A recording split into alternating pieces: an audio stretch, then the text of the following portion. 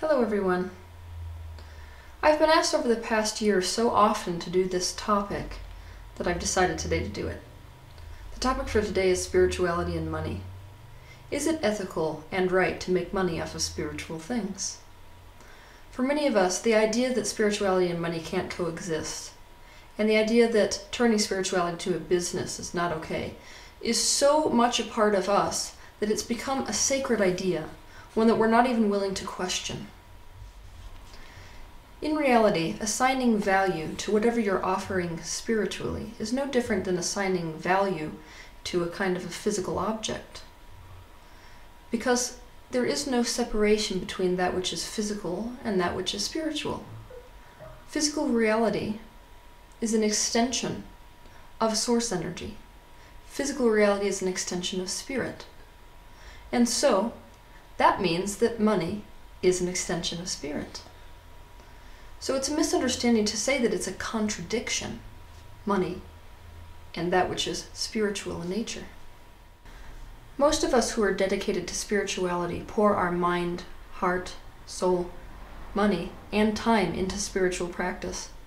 We dedicate our lives to it in the same way that any other professional pours their existence into their trade.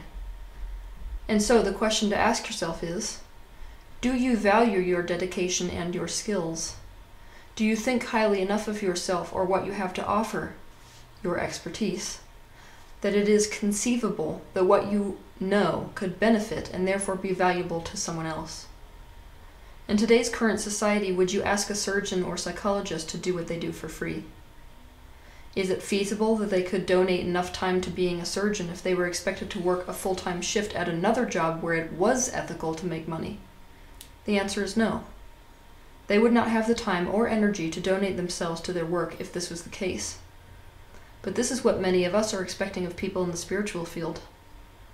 That, or that they be independently wealthy. If you have trouble assigning value to your skills, it is important to ask yourself, is it really in alignment to become a living martyr? When people come to you unable to pay for what you're offering, do you look at them with an attitude of, I must rescue you because you can't afford it?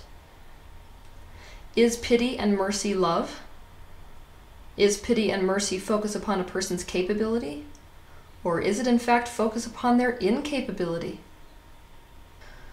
Those of us who are in the spiritual and healing modalities must be incredibly deliberate about the orientation of our focus. If you are focused upon the fact that a person can't pay for something, you are in this moment focused at their incapability. If you are focusing at them as the eternal being who has access to eternal resources for creation, if you're seeing them in their aspect of capability, then why is it that you would focus at their idea that they cannot afford something and reinforce that in them, which is what you're doing when you are sacrificing yourself to make up for what they feel like they can't come up with? There is also a little known fact. If you offer something for free, people are less likely to think that that thing has value. Whereas if you assign value to something that you're offering, people are psychologically more able to take it seriously and to see value in whatever it is that you are offering. The truth is, we're making an enemy of money again, and you'd do better to fall in love with it. Falling in love with money is not the same thing as greed. Falling in love with money does not give rise to greed. Greed is a byproduct of the incessant focus on the lack of money. That's why it becomes a need. Greed and need are synonymous. We need to learn to treat money like we treat air. Very few people, if anyone on this earth, doubt the fact that air will continue to flow into their lungs. We don't think that we have to breathe in order for there to be air. It's just always there, ever present. We can take it in just as easily as we can let it out. Money is a flowing commodity. It comes and it goes. And it comes as quickly as it goes. And it goes as quickly as it comes. It is not meant to be a static asset. It is meant to be something that comes and goes freely. The most important thing about money in general, especially in relation to your spiritual or healing business, is that you stay in line with your own personal sense of integrity. It is never going to feel good to you to reject someone who genuinely values and desires what you have to offer, but cannot financially afford it currently. If it is within your wherewithal to enable them to see you in some way without feeling as if you are sacrificing yourself. I want to say this again so you can completely understand this. It is never going to feel good to you to reject someone who genuinely values and desires what you have to offer, but cannot financially afford it currently, if it is within your wherewithal to enable them in some way without feeling as if you are sacrificing yourself. If it feels good to do, we can create a solution which enables the person to see us, while at the same time not sacrificing ourselves. It's time to get creative with this. In the past, some people have created payment plans. Some accept trade. Some accept donations from people who are philanthropic and who want to pay for someone else who can't afford it themselves. The most important thing is that we are in line with our own personal sense of integrity. For one person, it is in line with their integrity to charge $200, $300, $400, $500 for whatever service they're providing. And it does not feel good to them emotionally to offer things at discount or for free. Because of this, it is very much in alignment for that person to continue to charge that amount for whatever they're offering. It's in alignment for them not to see people for a discount or for free. For another person, it may not feel so good to charge that amount. Or if they do charge that amount and that feels good, it may not feel good for them to deny people based on the fact that they can't afford that. And so it is in alignment for them to offer things at discount or for free. So it is not wrong for them to offer things at discount or for free, in the same way that it is not wrong for the first person in this scenario to not take things at a discount or do things for free. We cannot assign absolutes to what is always right and what is always wrong, what is always in alignment and what is absolutely never in alignment. Because the universe, from that perspective, does not see things as right or wrong. There is no judgment. And where people are vibrationally, their perspective is different. And so what's going to be in alignment for one person may not be in alignment for another person. Our alignment is always based on our current perspective and where we currently are vibrationally. And that always changes. So what we have to do to find alignment is going to be different person to person, day to day, moment to moment. Decide what is and what isn't in alignment with your integrity. That's the first step. The second step is to ask yourself why that is or isn't in line with your integrity. We have to know why we're doing the things we're doing, otherwise our non-beneficial beliefs are going to get mixed in with our true alignment. And most of us who are in the spiritual business and healing business are intensely dedicated towards our own alignment and towards getting rid of the vibrations which don't actually serve us. So this is your opportunity to do this relative to money. Your own sense of integrity should be your compass. Your own sense of integrity should be the basis of your every decision. We need to be willing to really do the work to figure out why it bothers us to assign a monetary value to spiritual work.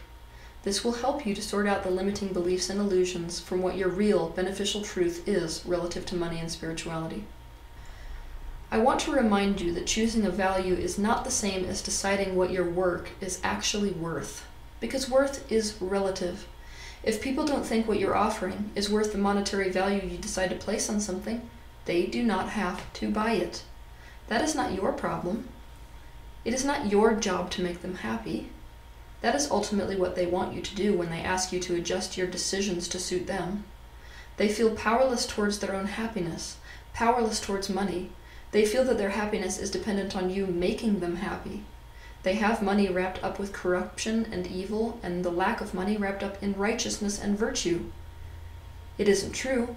It doesn't have to be how it is. But it is the reality that they have bought into. And you validate those things for them if you sacrifice yourself to accommodate them. You may gain their approval, that is true. But is approval really worth sacrificing yourself for?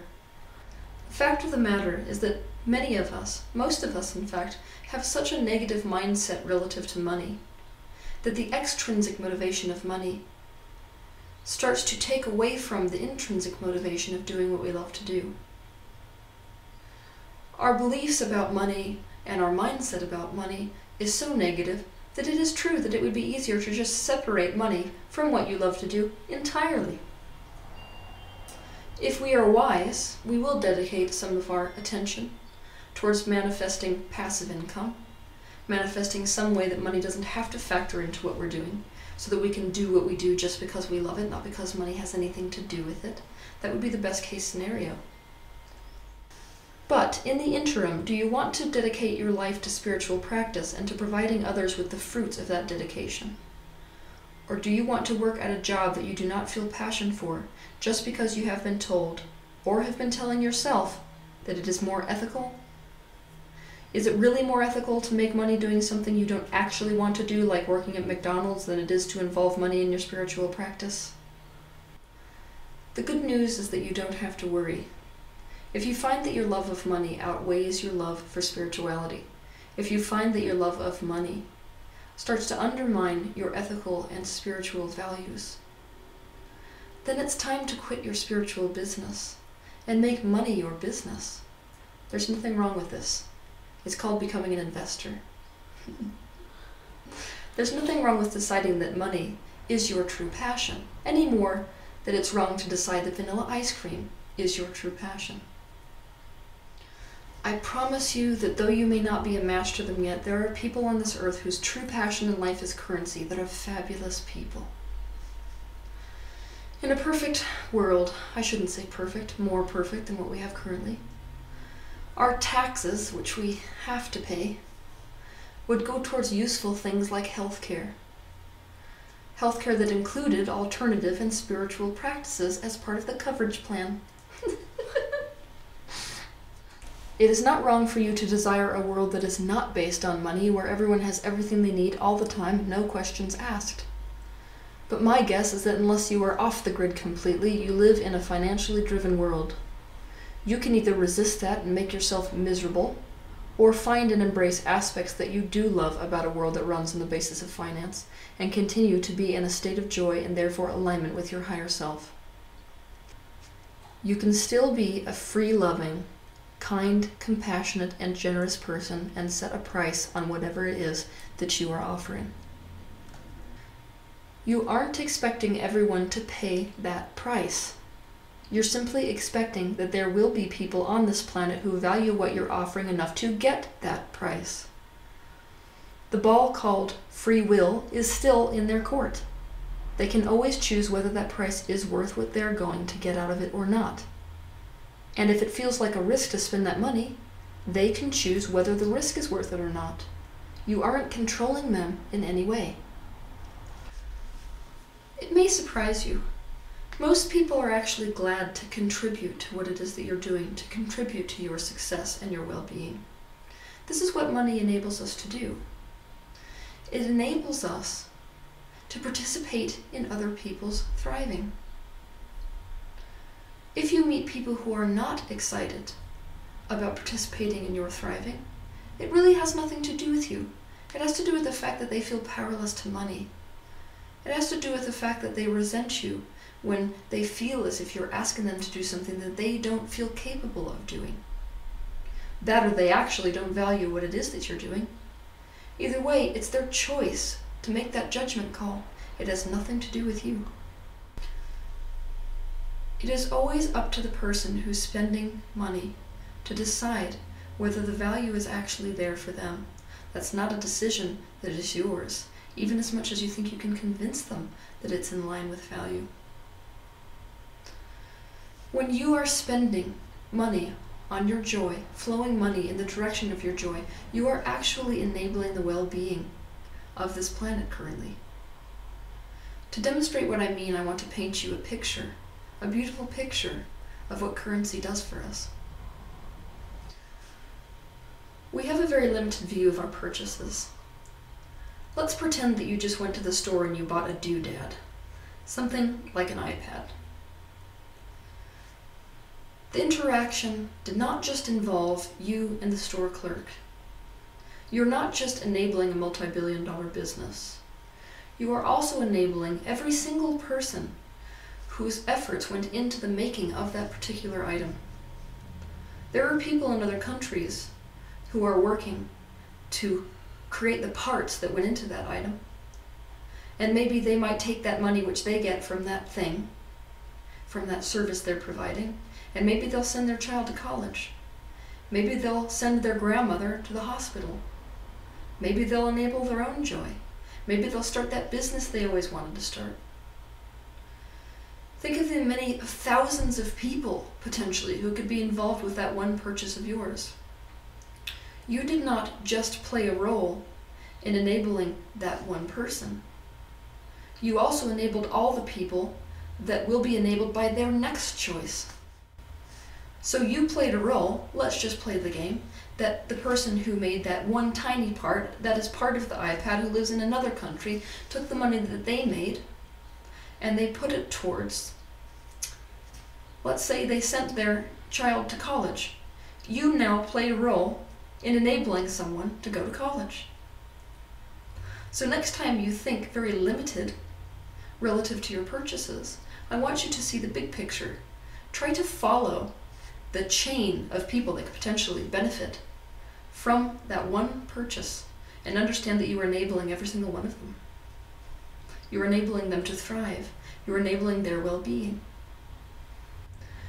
The bottom line is, the job that you should be doing is what you would do, A, if you never made a cent at it, and B, if you had so much money that you didn't need the money to do it. Making money by doing that which we love the very most is just a bonus. But it's a bonus that in today's society, for most of us, is necessary. Have a good week.